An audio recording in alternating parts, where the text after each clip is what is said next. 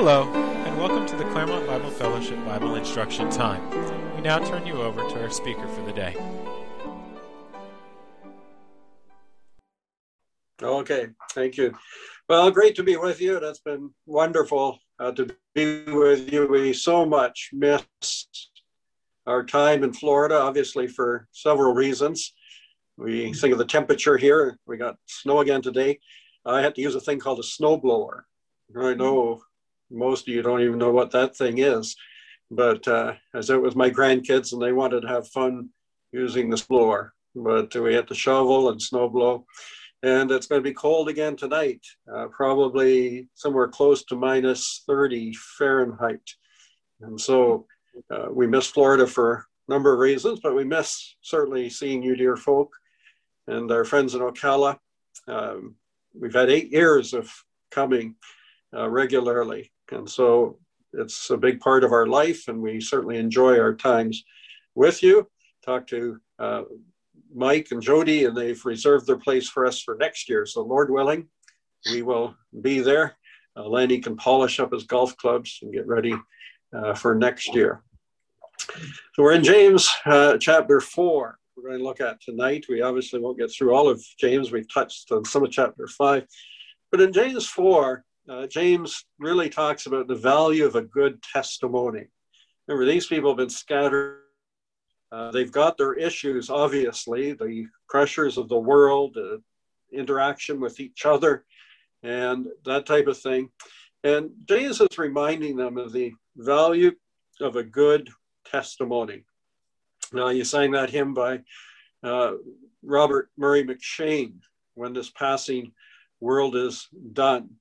The last verse says, of course, the last verse we sing, teach me, Lord, on earth to show by my love how much I owe. There's actually 13 verses when McShane wrote that. Fortunately, we only sing 4. If you were in Kerala, where Brother Curiel comes from, or Curian comes from, you'd sing all 13 verses. But Robert Murray McShane died at 30 years old. He was a pastor in Dundee in Scotland early in his 20s.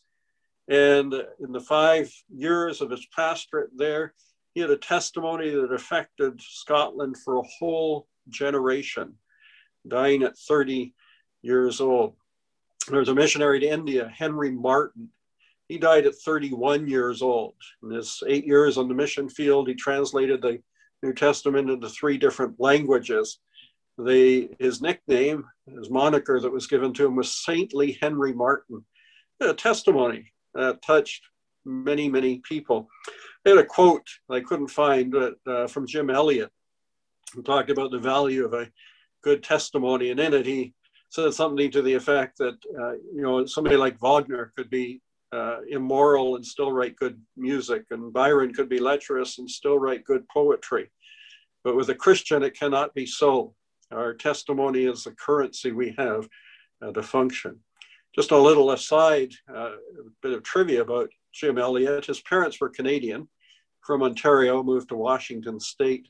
His grandparents, his maternal grandparents, their names are the McAllisters. And they donated their land, which is now the Guelph Bible Conference grounds here in Ontario. And so that came from Jim Elliot's grandparents into the Lord's work. And it's been functioning in that way for the last 90 years. So a good testimony is of great importance. And you have here in chapter 4, things we face in the Christian life that we have to work against or overcome in order to maintain a good testimony. Sadly, so many believers have not finished well.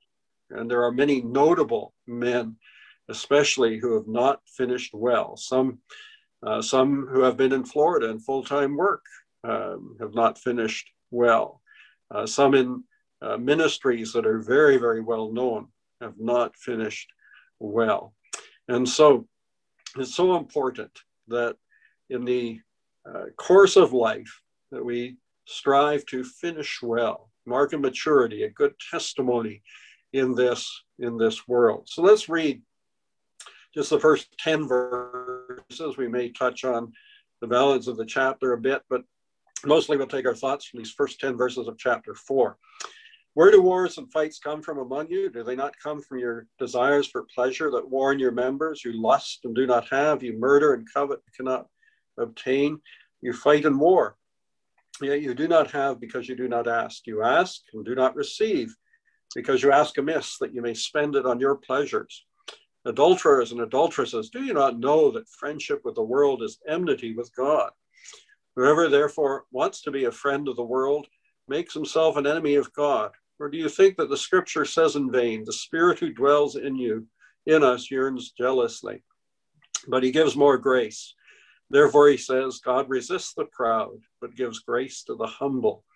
Therefore submit to God, resist the devil, and he will flee from you. Draw near to God, and he will draw near to you.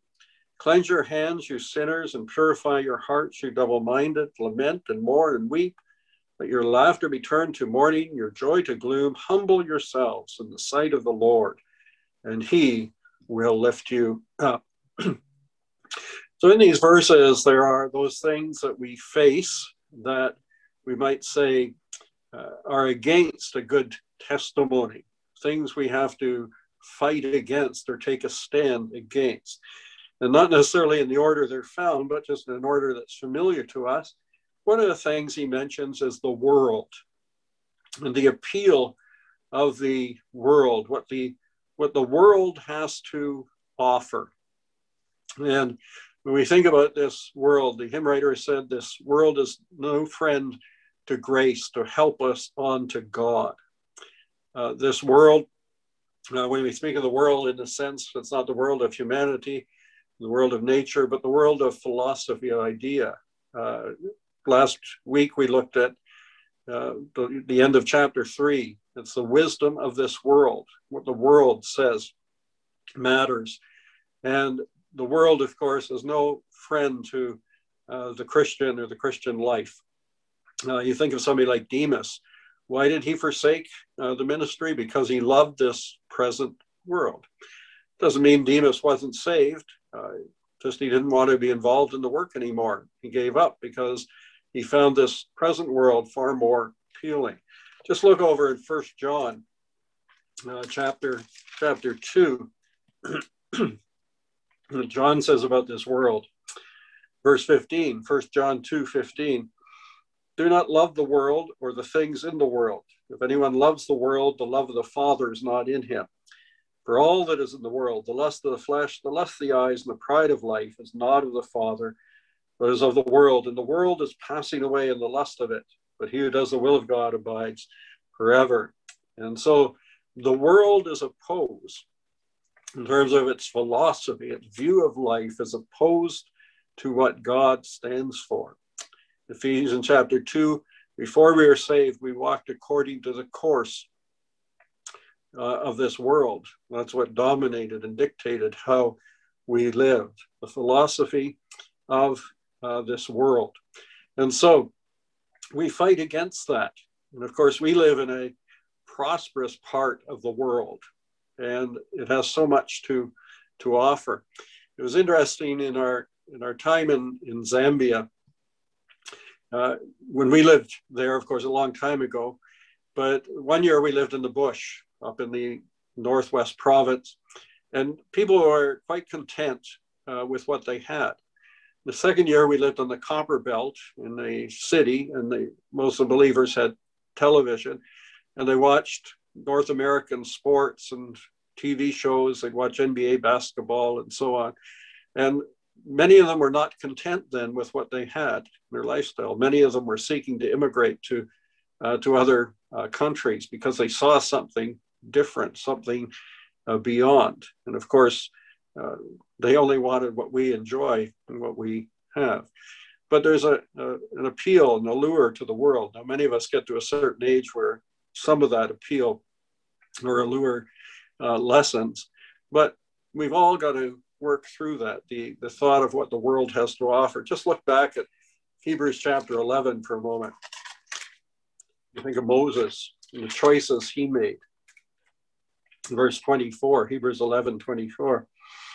By faith, Moses, when he became of age, refused to be called the son of Pharaoh's daughter, choosing rather to suffer affliction with the people of God than to enjoy the passing pleasures of sin, esteeming the reproach of Christ greater riches than the treasures in Egypt, for he looked to the reward. And so he said no to certain things. He said no to the pleasures of sin.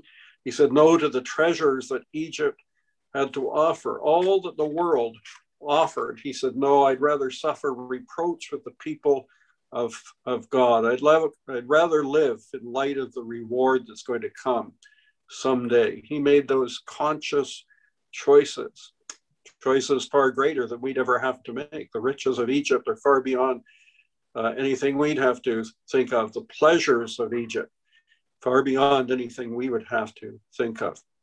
And so the world is against the Christian. And many believers over the years, and I've known many, who have lost their testimony in the pursuit of what this world has to offer.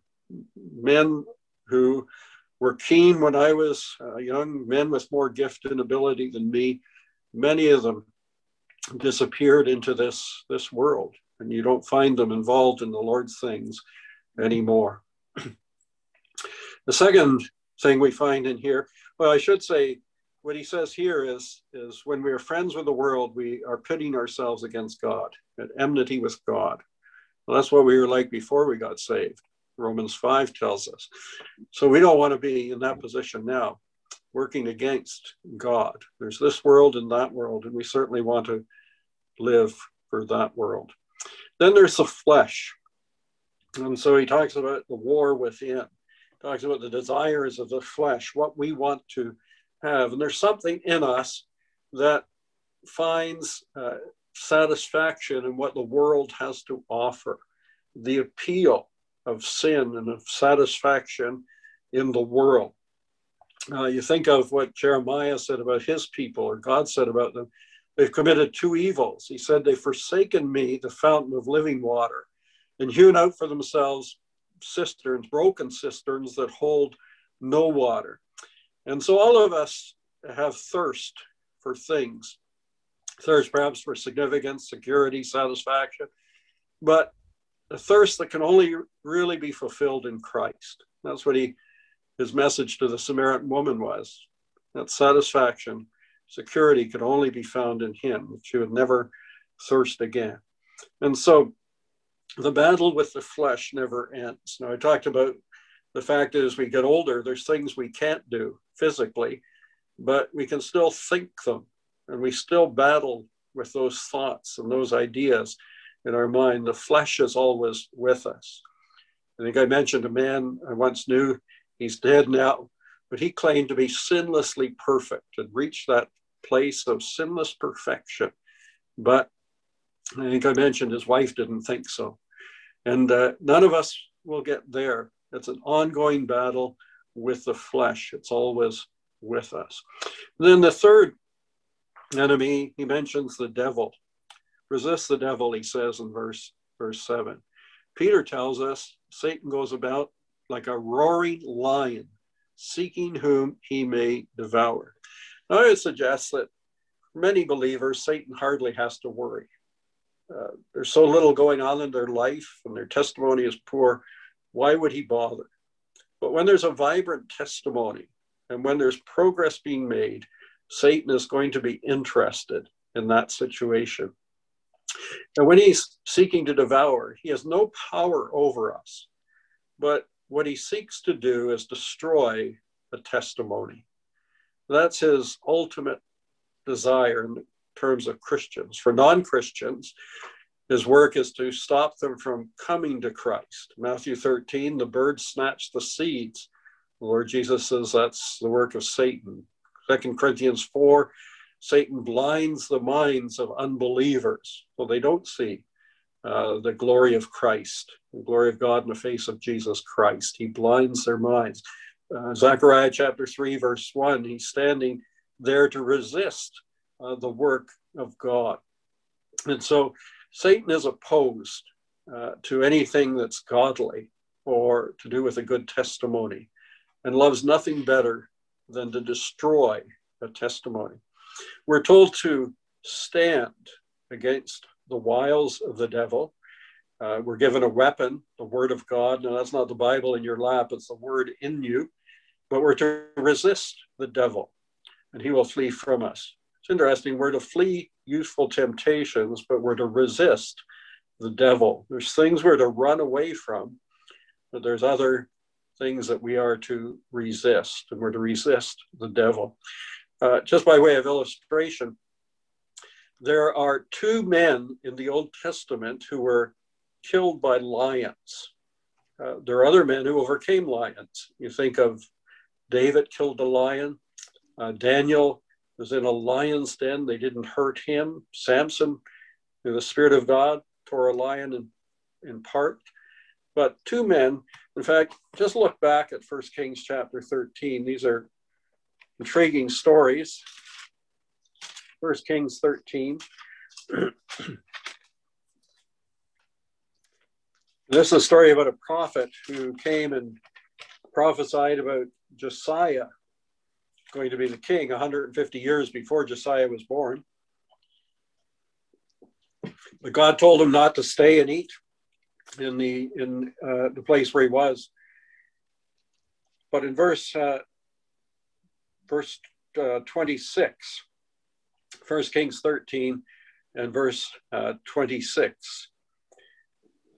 Now, when the prophet who had brought him back from the way heard it, he said, "It is the man of God who was disobedient to the word of the Lord. Therefore, the Lord has delivered him to the lion, which has torn him and killed him according to the word of the Lord, which he spoke to him." So why did the lion kill him? He was disobedient to the word of the Lord. Now, the next story is a little more obscure. It's in 1 Kings chapter 20, verse 36. 1 Kings 20 and verse 36. And the setting here is, well, we'll read from verse 35 for the setting.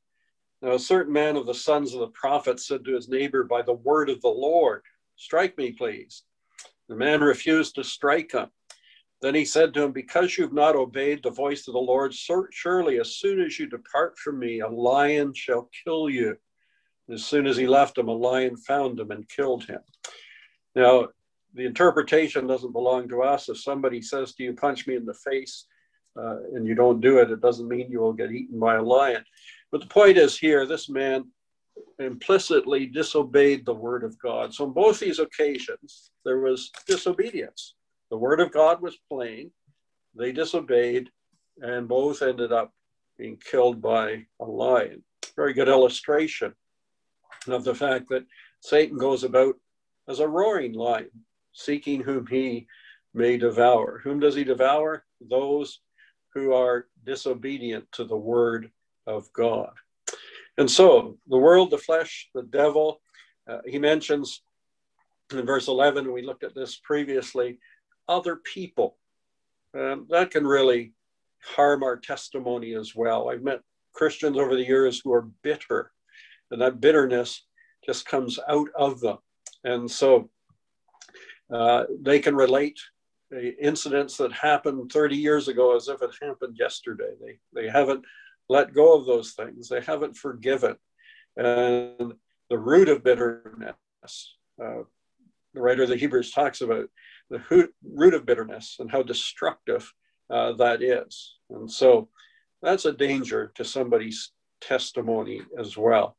So James is trying to stress to these people the importance of a good testimony. And here are those things that we are in conflict with: the world, the flesh, the devil, and of course, interaction with other people. So how do we go about conquering in this conflict? What do we do that gives us a victory? Well, several times he talks about the need for humility. If you look at verse 6, God resists the proud, he gives grace to the humble. Then in verse 10, humble yourself. And then in verse 16, he talks about arrogance, the lack of humility. And so when we are proud, we give Satan an opportunity. that is not there when we humble ourselves in the sight of God. Pride is a terrible disease. It's been said it's the only disease that afflicts us, that makes everybody else sick. When we're full of pride, it makes everybody else sick. And so it's a terrible thing when you think of the fact that God resists. He stands against the proud. He doesn't give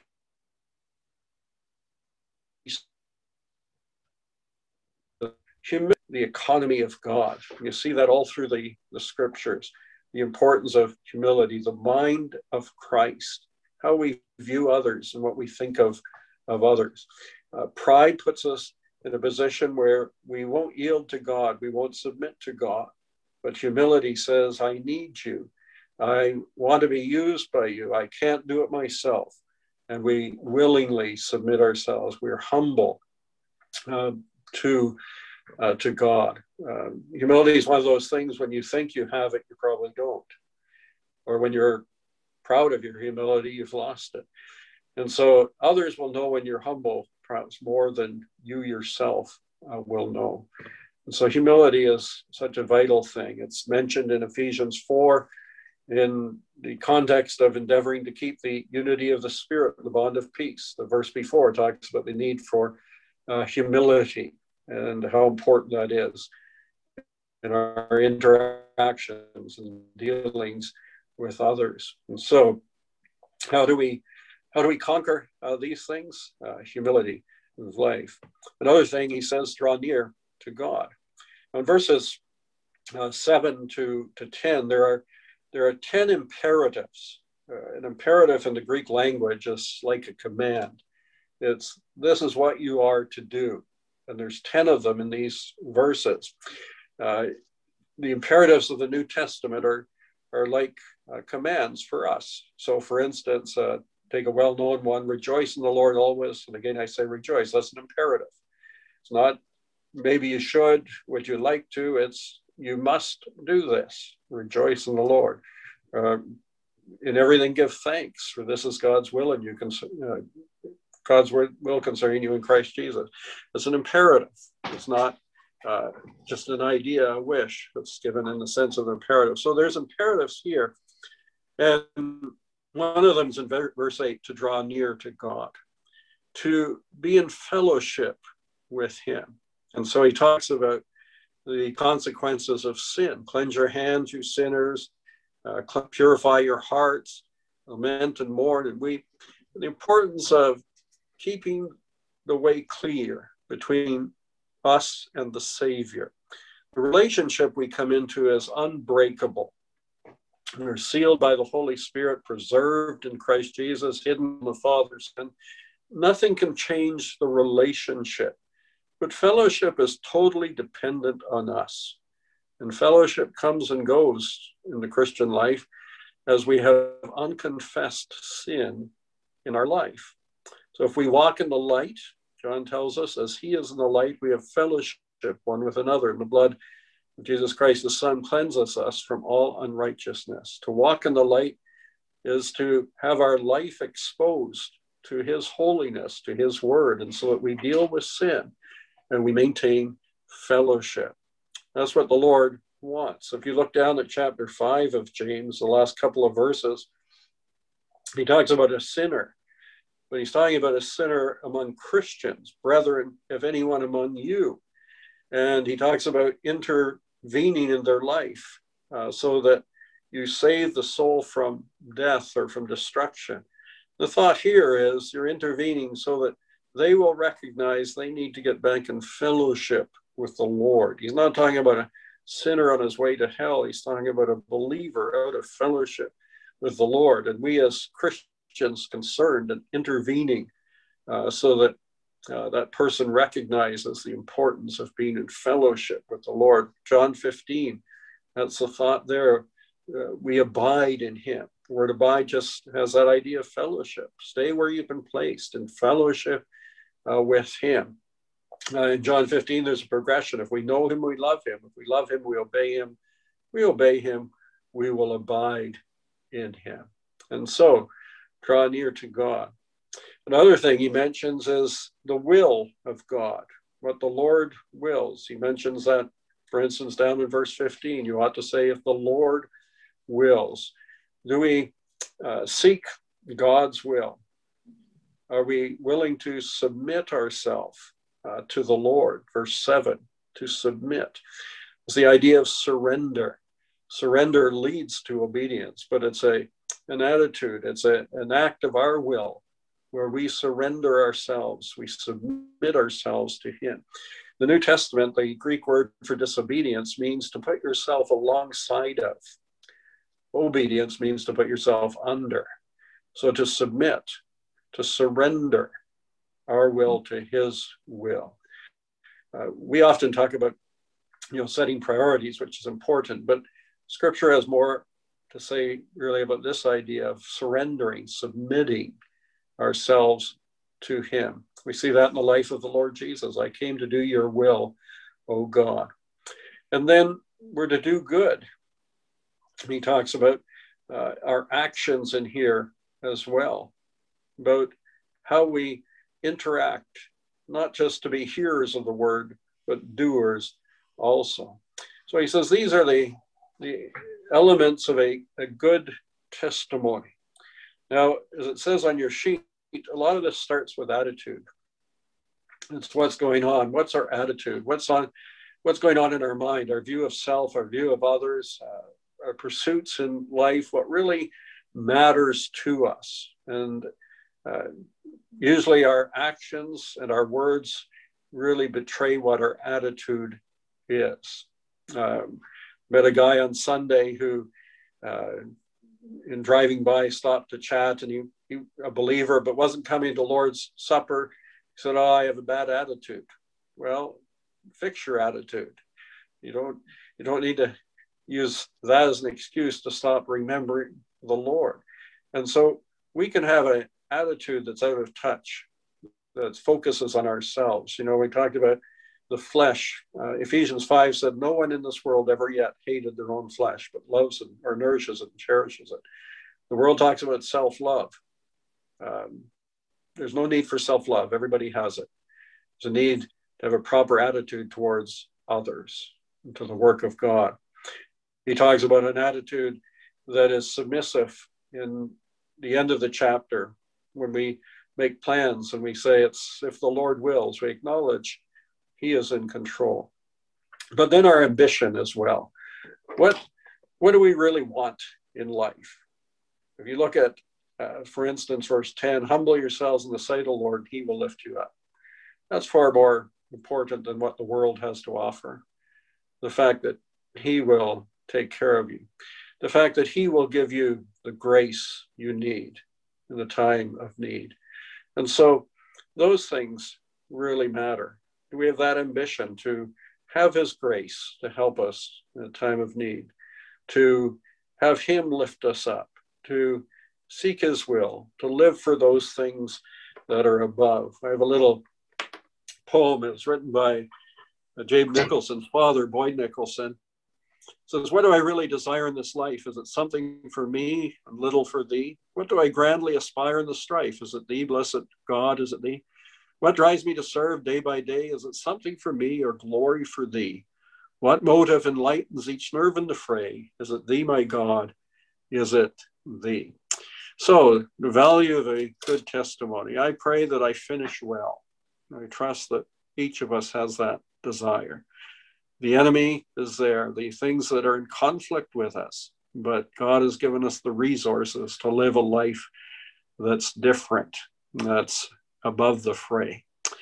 And so I trust that as we've looked at these things, you've enjoyed it as much as I have. I've read James many times, studied it, but going through it again, it's just encouraged me. And so I trust in a similar way has brought encouragement to you.